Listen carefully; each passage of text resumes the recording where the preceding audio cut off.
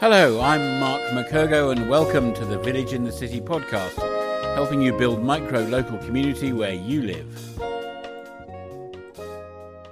This second podcast takes us back to the summer of 2020 when I was talking to Lara Cellini. Lara lives, like me, in Edinburgh, in Scotland. She's a humanist celebrant by trade, and she's also a great community organiser in her area of Willowbrae. At this time, the pandemic lockdown was in pretty full swing, but nonetheless, Lara has lots to share about how to connect people even under those circumstances. Off we go.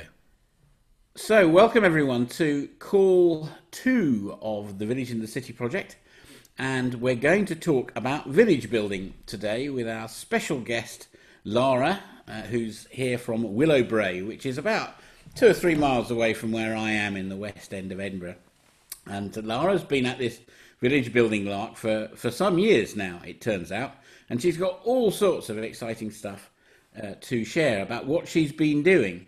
Lara, you've been working away in Willowbrae. Tell us a little bit about Willowbrae and what kind of place it is and where it is and what you got you involved with building community there. Thanks, Mark. So Willowbrae is a suburb in Edinburgh. We're on the east side of the city, about 1.5 kilometres from Portobello. So in my mind, we kind of live between the city, the hill and the sea. So it's a geographic community. People that live here would certainly kind of have an idea of what it covers on a map. And can people see my slides at the moment? Yes, fantastic. So these are some of my neighbours here in Willowbrae, and I'm actually really pleased to be joined by 2 of my fellow village builders in Willowbrae, which is Sam and Hazel, who I would invite to chip in if they want to at any point as well. So they've been a fantastic support in helping to build our village. So how did you get involved, Lara? The way that I got involved actually was initially making friends with my immediate next door neighbours who've since moved to the States. But when they first moved to the neighbourhood, I think in around about 2012, they were really good at inviting people over to their house, in fact, to introduce themselves. And we had a very lovely social evening with them. And so we became really good friends, and they would water the plants while we were on holiday and so on. And we got talking about the fact that it would be really nice to know more of our neighbours, because we actually didn't really know anyone that lived on our street at the time. So we had talked about maybe hosting a barbecue or something social. And then at more or less the same time, we heard about Eden Project Community's Big Lunch, which is a big national event that happens every year in June, which encourages neighbours to get together and share lunch. So it's a really, really simple concept. And so we decided in 2014 that we would organise one of these big lunches. And rather than starting small, which would be one approach, we actually just decided to go for it and actually managed to get permission from the council to close our street and host a big lunch. So that was the beginnings of it all, and we've actually had one every year since then. This year would have been our 7th one had it not been for COVID, so we had to put that on the back burner. But this, basically everyone that lives in our community is a member of our village. These are some of our neighbours at one of our big lunches. And we also include our pets in that too.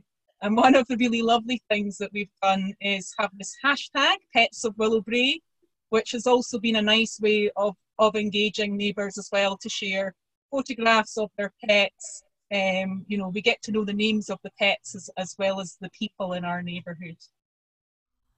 What I would also say is that although we're a geographic community, we actually do have quite a lot of honorary members as well. We don't have bouncers at our events, so anyone's welcome to come along. So people that don't live here, but who work in the neighbourhood or who have close friends and family often become part of this village as well.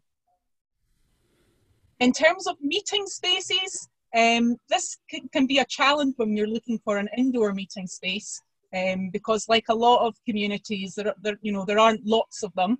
And the other challenge is that they often cost money to hire. So one of the best places for us to meet, especially during lockdown, but even before that, has actually been on our streets, because it's free. It's easy to organise, and we're in the fortunate position where a lot of people have maybe a small patch of garden or a little bit of pavement where that is possible. And I appreciate that that won't be possible in every area, so you have to think creatively about where those meeting spaces. The only problem with meeting on the street is obviously the weather, and our big lunch, which has happened on the first Sunday in June every year, apart from this year, is very weather dependent, but there is no plan B when you're expecting about 130 people to turn up. So it goes ahead regardless of the weather. And you can see here that if need be, we'll put on our anoraks and get our umbrellas out. This year we weren't able to organise our usual street party, so we got an ice cream van to come and visit us instead, and we all stood at the 2-metre physical distancing and queued up for our ice creams and treats. So that was just another nice way to get people out on the street and chatting to each other as well. Other meeting places that we've identified locally have included our local bowling club. Useful because it's got quite a big kind of multi-purpose space.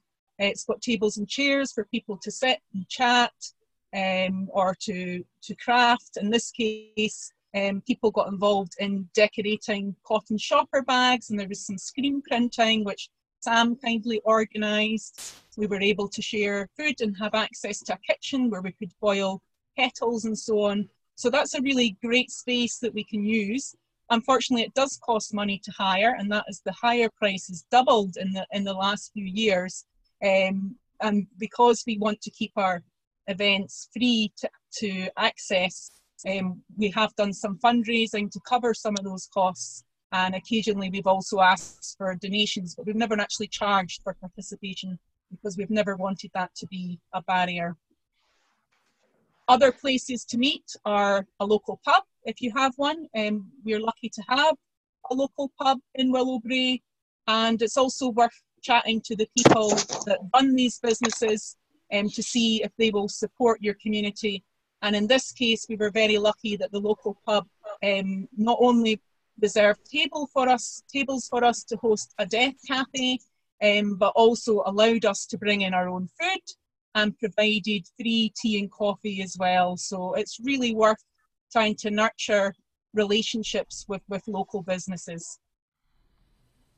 We also are fortunate to have a community centre in our area, which is walking distance. Again, it's quite difficult to get access to the facilities in the community centre because it's quite busy. And so it's booked up for classes and so on, and it also costs money to hire, and I found that it's closed on a Sunday, which was one of the days we would have liked to run events. So there are some challenges there, but even so, it is a resource. And Sam, who's on the call today, used to be on the community council and did some fantastic work organising local events that everyone could come along to, that were free to participate in. And we did things like celebrate Chinese New Year, involve local children in a big crafting project. You can see the dragon's head there. And we also had some celebrations around Eid and a really creative project involving a glass artist as well. So that another option is to speak to your local community council to see what funding and support is available for local events too. We also have a local flower shop that's been very supportive, has provided us donated flowers for things like our baking competition that we had one year, and has also donated flowers to brighten up events such as our Kaylee. She created a beautiful flower arrangement for that as well. And also has offered her workshop room at the back of her shop for small events, and is actually somewhere where people can go and take part in things like creating these Christmas wreaths in the run up to Christmas as well.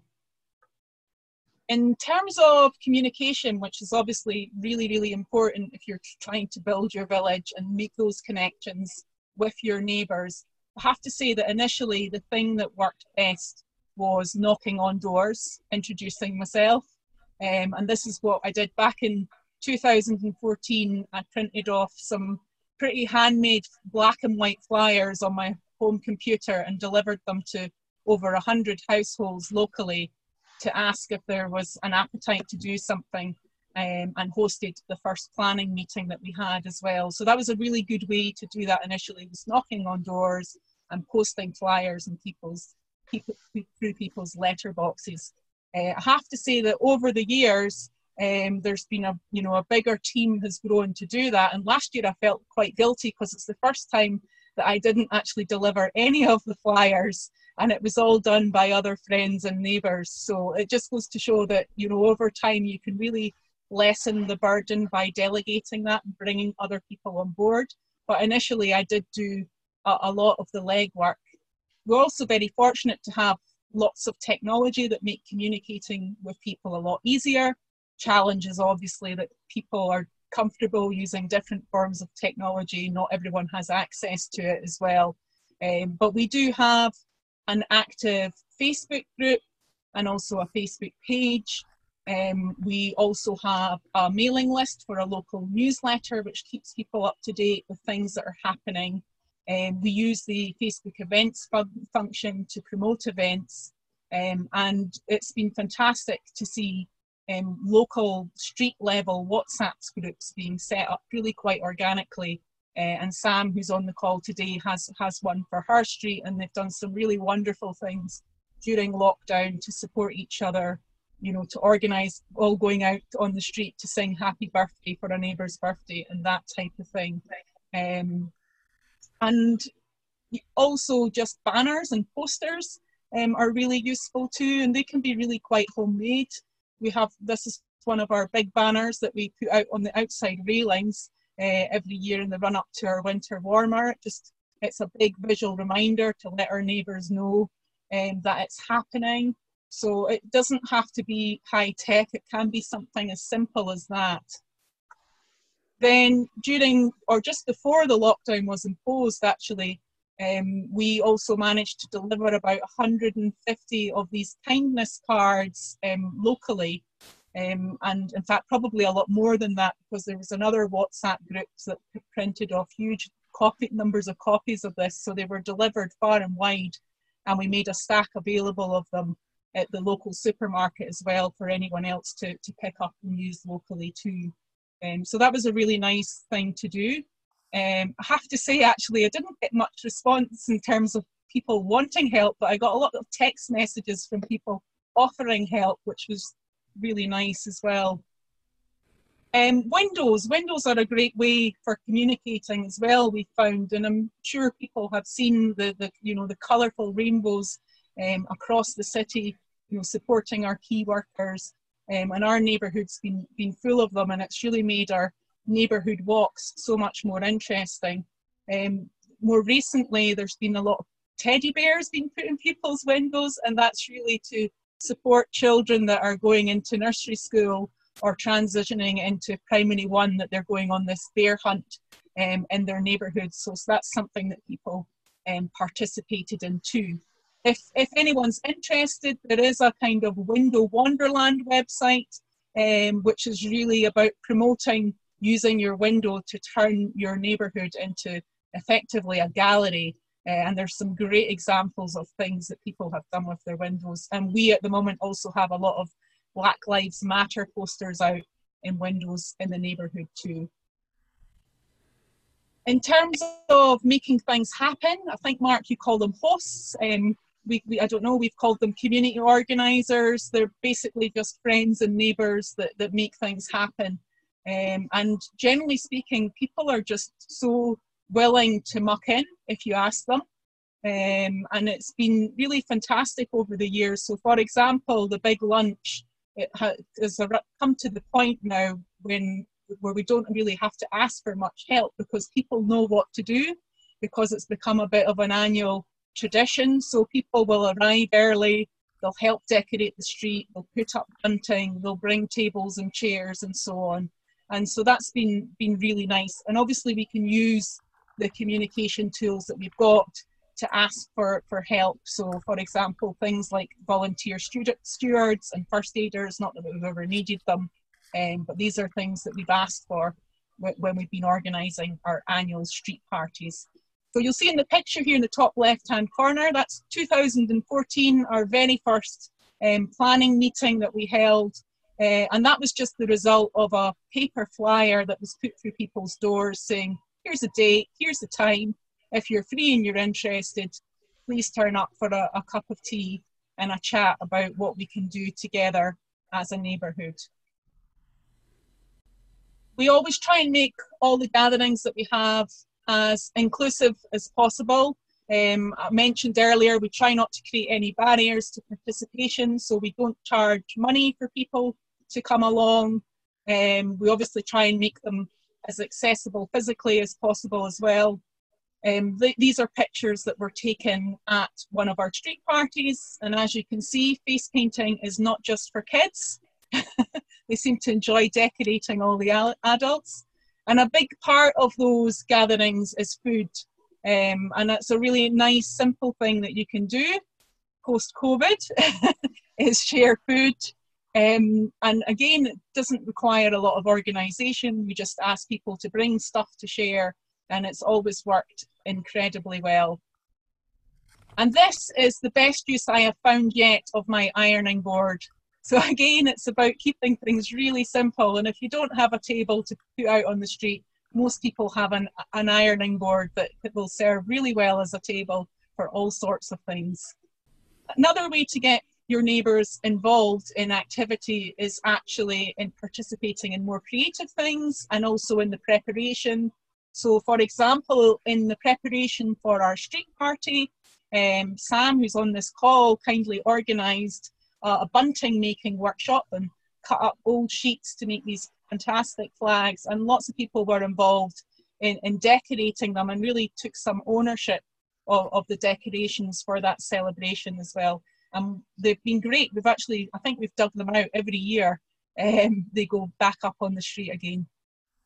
And here are some of the children helping to decorate the street with the bunting that they helped to make. We even got a visit from the community police officers. It's the first time I've ever seen them. I think they were maybe enticed by the free cake. And the key thing about making the events inclusive is actually just making them fun and really relaxed. So with our street party, we've never done any fundraising.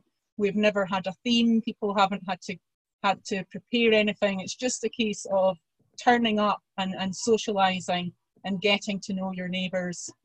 Other meeting spaces that we've used are our local church hall. Again, unfortunately, there is a higher charge attached to that. In this case, we were able to successfully do a bit of fundraising, which covered the cost of hiring the hall, and also someone to provide some music and a caller so that we could all do some ceilidh dancing. Again, this venue was great because it had access to a kitchen, so we could make tea and coffee. It was also wheelchair accessible as well, so all things that were important to us, and just a really nice way for people to spend time together. This isn't actually in our village, I suppose. It's actually probably in what we would call our neighbouring village in Buddingston, but actually a lot of people from our neighbourhood were involved, and the local school was very actively involved as well. And I just thought it was another nice example of something you can do, which is a lantern procession. So, everyone was involved in making these fabulous lanterns, and then we processed a distance with them and then set them on fire. And this is a more recent example, which I thought was wonderful, which actually Sam was behind, so I take no credit for it, but I absolutely love it. So this cardboard cutout is actually a painting, or is it a painting, Sam? What is it made out of? Not sure. Anyway, this is a cardboard cutout of someone who lives on that street and who had just returned home from university. So this is what he was greeted with. And that cardboard cutout was then recycled to become the local quizmaster, and now lives in one of the windows, which is very visible to anyone walking past. And you'll regularly find different questions being posed there. So that's a bit of fun. And again, because everyone has a window, you can have fun with your windows by putting something like this in your window and making it a point of interest. And another more creative activity that we had, for which involved lots of people, children and adults, during lockdown, was actually inviting them to make cards and pictures, which were then delivered to the local care home. It was a really lovely thing to do, and I think even beyond lockdown is a really nice way of involving people in a creative project, because the reality is actually that a lot of people in care homes, even before COVID, there's a large percentage of them that actually don't get any visitors at all, even under normal circumstances. So this was a nice way of reaching out. And again, we were posting pictures on our Facebook page as well to celebrate some of the contributions that were made. Yep, creative projects. These are the cotton shopper bags that people were decorating, which is a really cheap thing to do, to buy cotton shopper bags in bulk and provide some pens for people to decorate them, and a really nice takeaway and social activity that you can do around a table. And this was actually just last weekend. We had our second Jumble Trail, which again, a lovely inclusive activity for people to actually get rid of stuff that they don't want anymore, and also maybe to pick up something that they might enjoy. So the idea here was just that people would put stuff out on the street for neighbours to help themselves to. And again, we used the Facebook page to post, which streets were putting stuff out, where to find it, and perhaps some indication of what they were putting out as well. Now again, that won't always be possible depending where you live, but certainly organising things like swishing events or a swap might be possible to do that. Well, it is possible to do that indoors as well on an organised date and time.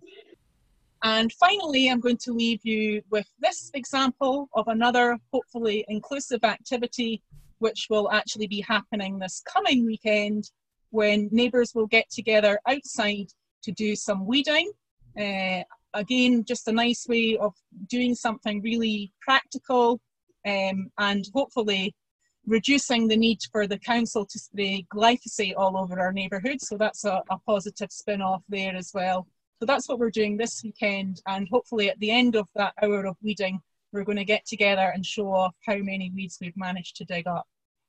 So that's a whistle-stop tour of some of the things that we've done in Willowbrae as a neighbourhood.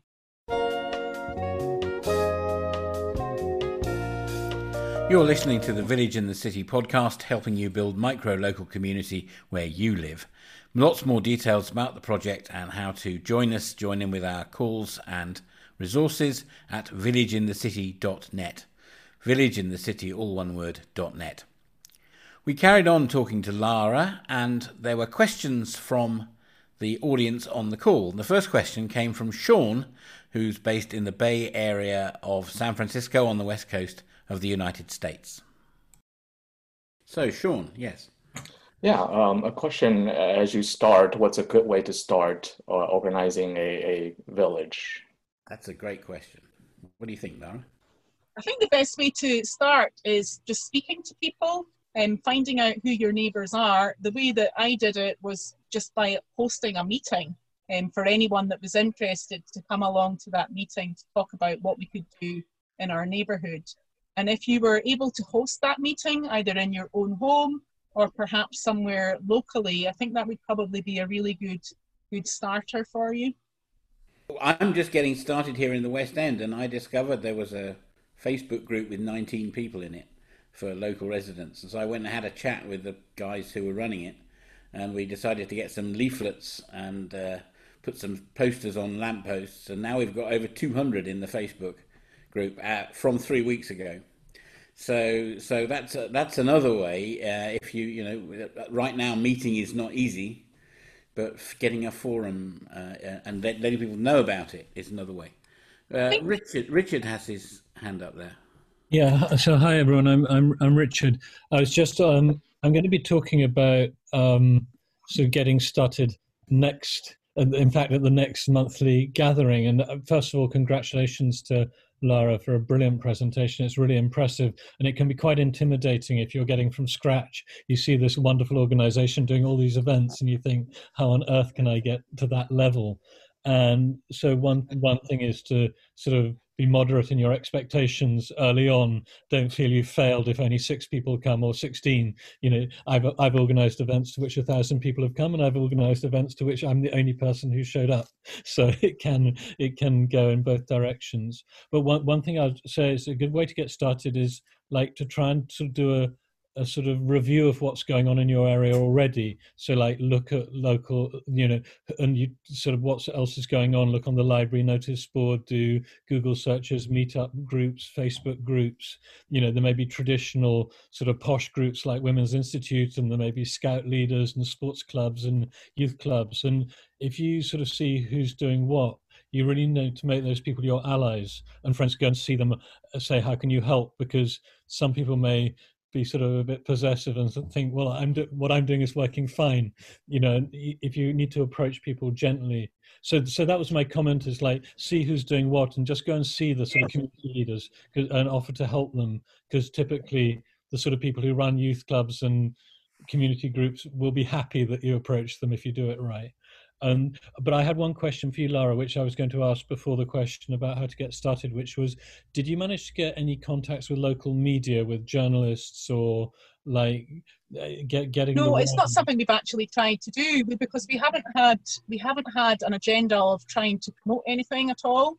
It really has just been a very simple case of people wanting to get to know each other more and connect with each other more. So we haven't approached or involved local media at all. And thank you also about managing expectations there as well. About, you know, there's absolutely nothing wrong with starting small. In fact, it's probably quite sensible to do so. And you're right, we are living in different times now, so meeting is not really that practical. But I think it's probably worth saying that you can also meet online now as well, and people are probably more comfortable than they ever have been in meeting in the way that we're meeting just now. And Hazel, who's also on this call, has helped us in our neighbourhood to set up a Transition Streets group, which is all about reducing our environmental impact and living, trying to reduce our carbon footprint and so on, but doing it together as a neighbourhood. And we had our first meeting last night, in fact, and we did that over Zoom. And we are going to meet as a group of neighbours to work through that programme now every 2 weeks on Zoom until the end of October. So that is another way to do things as well. Well, we can't, it's not practical to meet in person or not in large numbers. So that would be something that would be worth exploring as well. Yeah, well, a couple of other points is that quite often as you get these things started, quite often you do it with a few friends, people you know well, or you get to know people. So the sort of the early adopters, the people who get started, become friends. And it's really important to imagine your each meeting through the eyes of a first-time user who might be a bit shy, a first-time user, a first-time arrivee, and they don't know anyone. They're feeling a bit cautious, and quite often some people, it's quite a big step even to show up. And I always say for things I organise, you have to make it work for the shy person who doesn't know anyone, because if it works for that young man or woman or old lonely pensioner, it'll work for the confident people. And so you have to be really careful to say, look, if your friends are going, don't make your public meetings the time to hang out with your friends.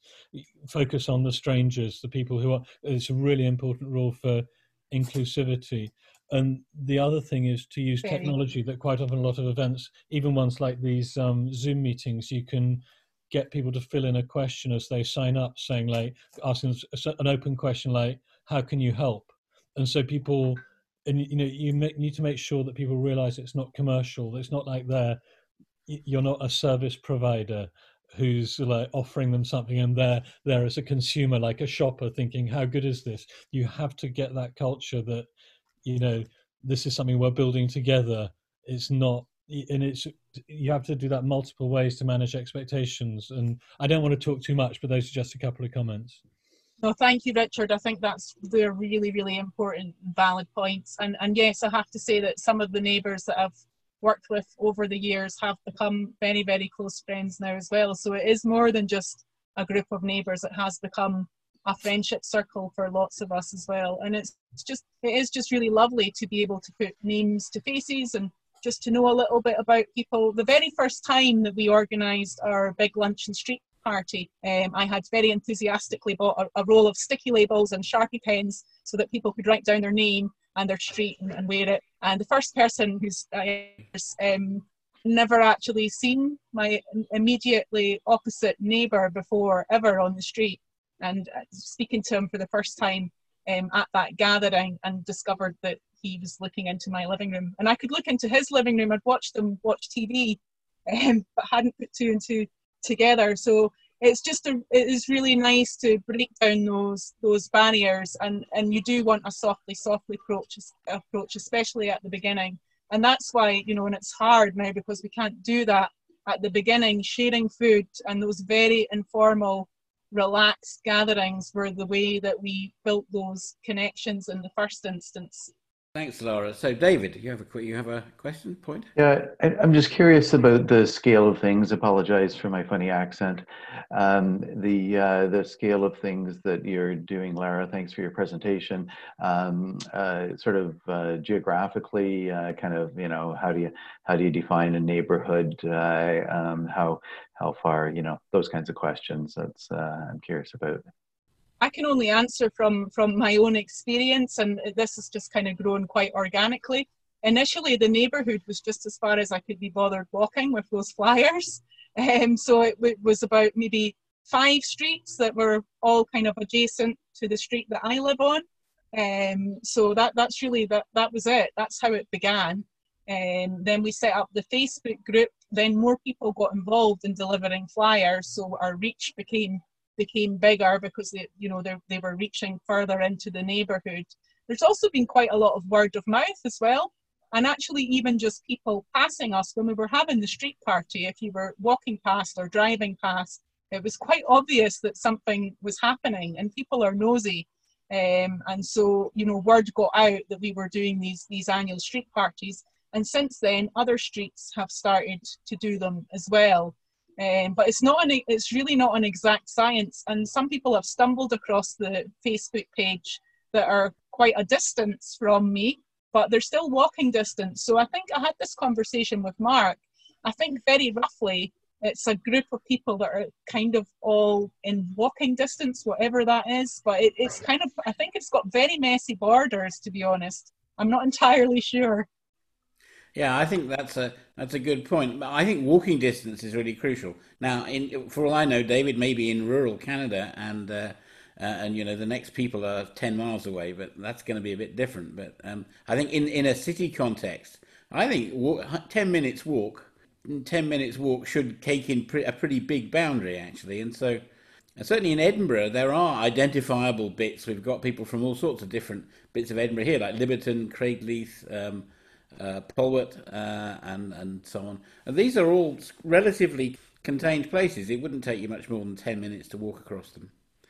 I would add that it does work at a really kind of micro street level as well. So what's really grown out of the kind of the bigger Willowbrae group, which is our neighbourhood, is street level WhatsApp groups that are organising stuff on very much a street level. So, for example, Sam, who's in one of those street level groups, they've done some really lovely things during lockdown that really only their street have been involved in. And I guess in other parts of the city, that might look like only one tenement block or one block of flats as well, because that seems like a manageable number. I would definitely think start small and then let it grow from there.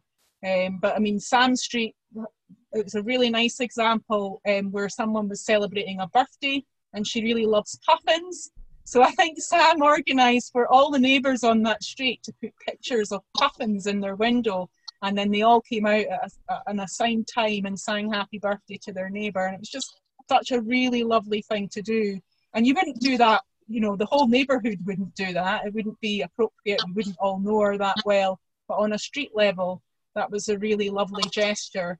So I think it's nice to do things on a street level or a block of apartments or whatever it is, because you're more likely to have that closer connection the closer you are physically to people, and you're also more likely to bump into them more often and see them more often as well. Yeah, I think certainly from here, it started the other way around. We developed a street WhatsApp group in the lockdown. And I thought that's good. How can we expand that? And here we are with villages in the city. So it can work in all sorts of ways. There was a hand went up somewhere. Was it Sophie? Yes. Yeah, also congratulations. It was very inspiring and a marvelous presentation with lots of good ideas. Thank you for that. Just one comment and two questions.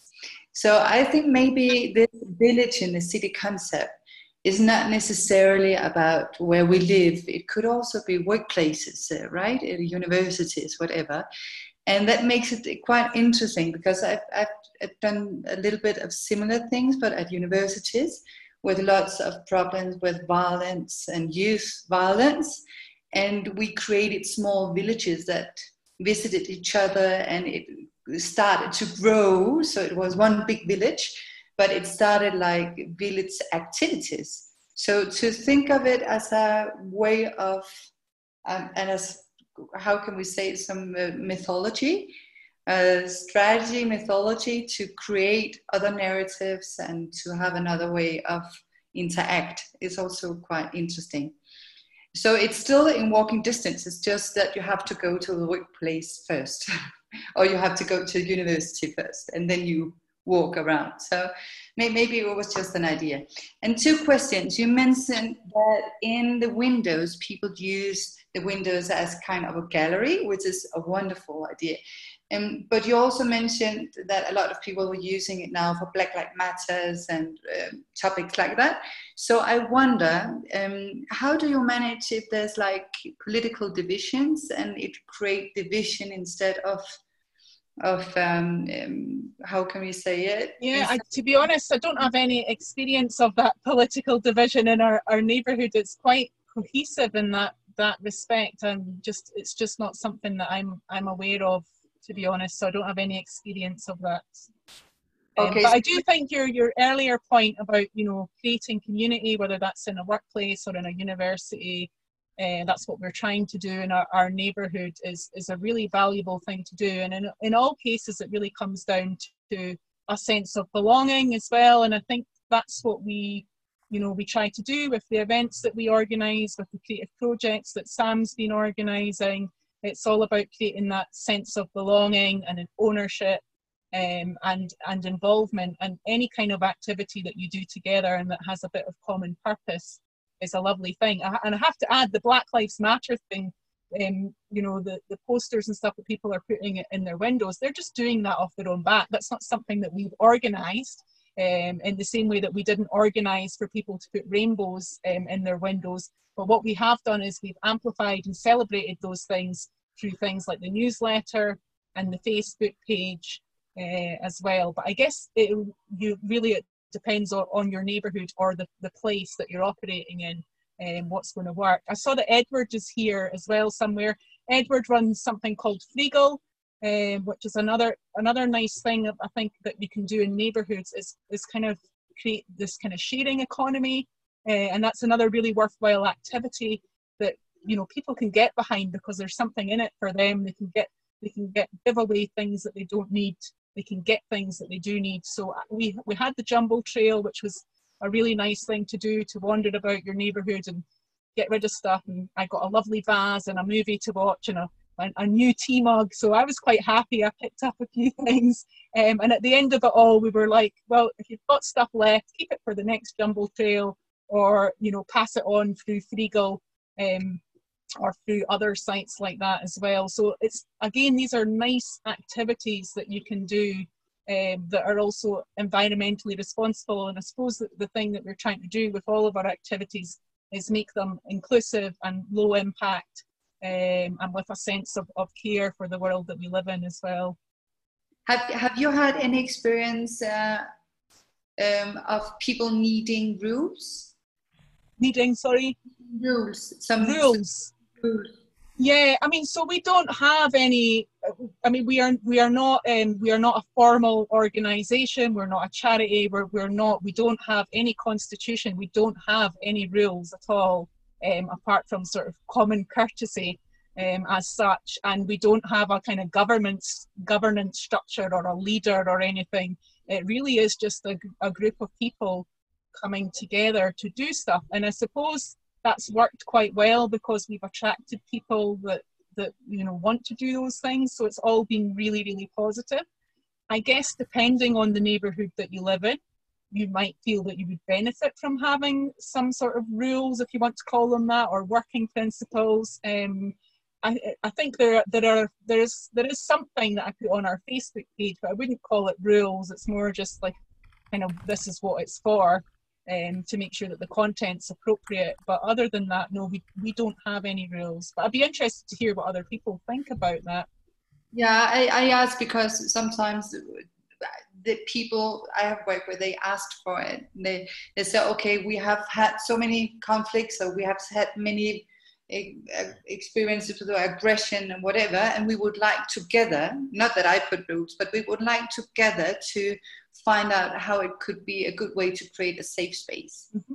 Yeah, and from that point of view, it might be worthwhile. I mean, we do, for example, we say that the Facebook place is a place for neighbours to connect with each other, organise events, to report crime. You know, if someone had their shed broken into or a bicycle stolen, that's the sort of thing you would hear about.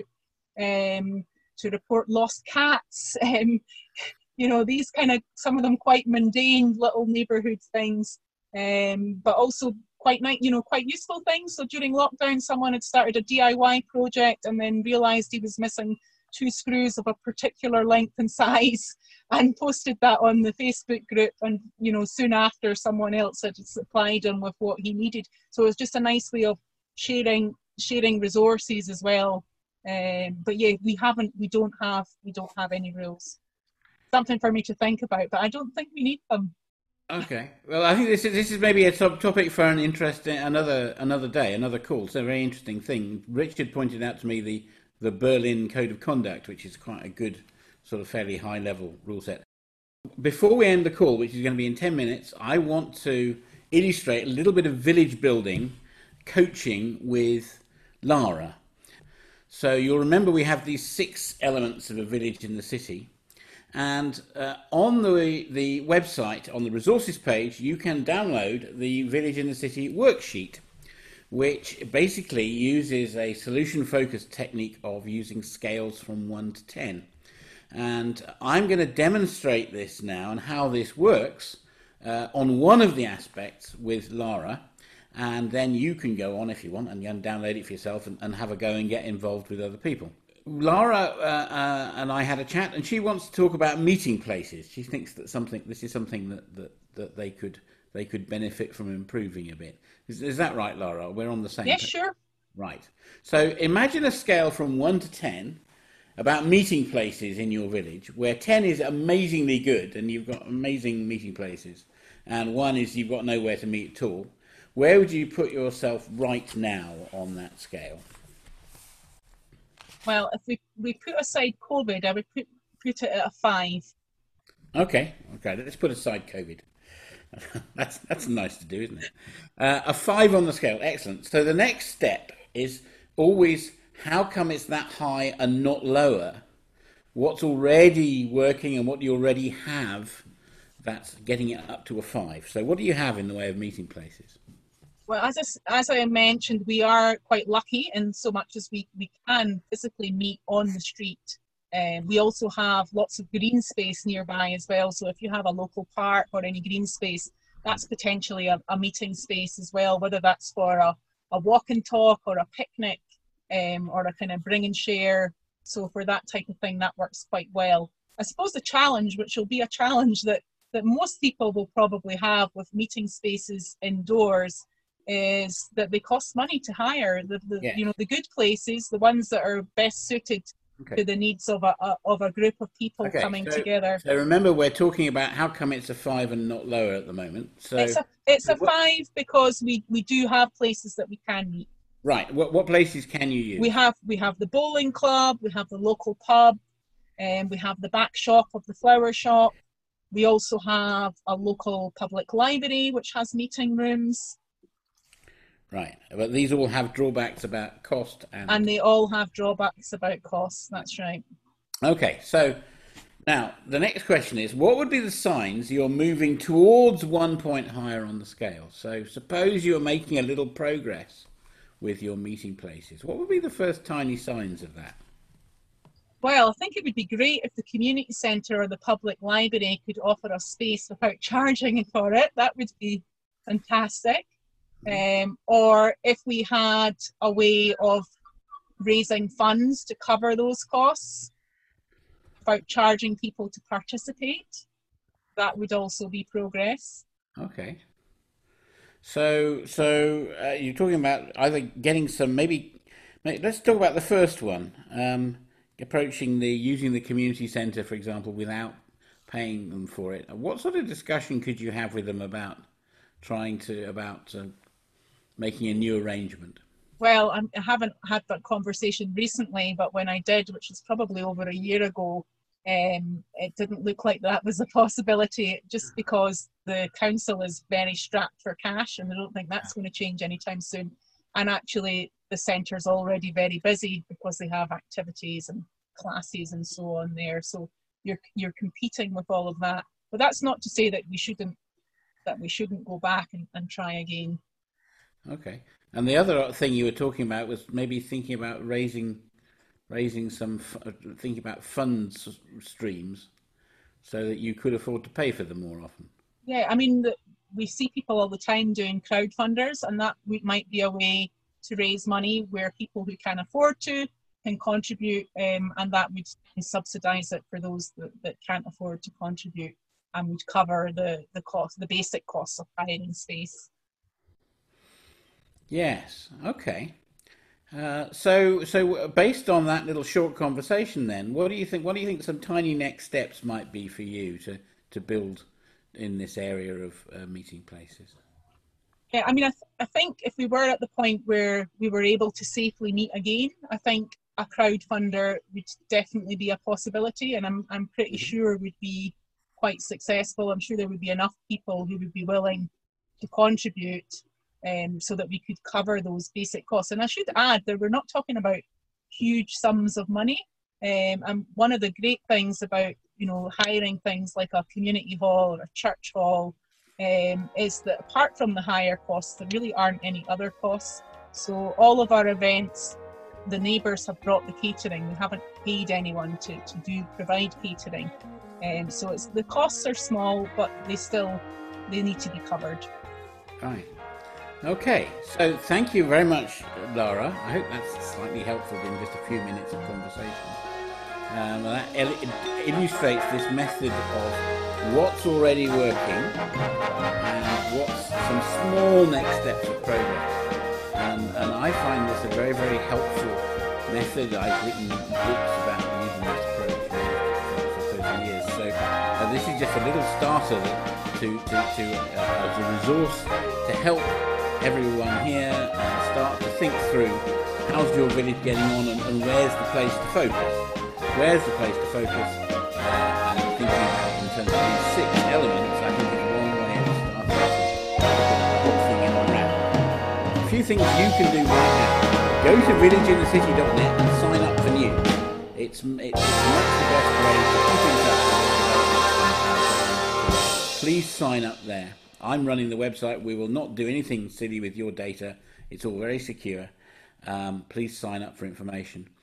I'd just like to say, first of all, thank you very much to Lara for this wonderful presentation and such a rich set of really practical and interesting ideas there. Thank you so much, Lara. Bravo. Thank you. And thank you to your colleagues who've come along as well. Thank you to everybody else for joining us. Great to be with you. But I'm going to switch off the recording now and say thank you very much indeed to everyone.